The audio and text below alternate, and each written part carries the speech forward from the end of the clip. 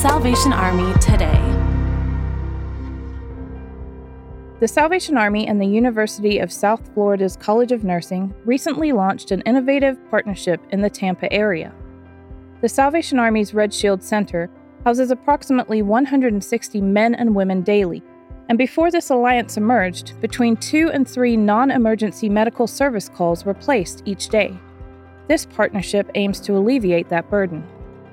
The program, launched in 2022, provides the opportunity for individuals to prioritize their health through free health education, care coordination, resources, assessments, and transportation to medical visits.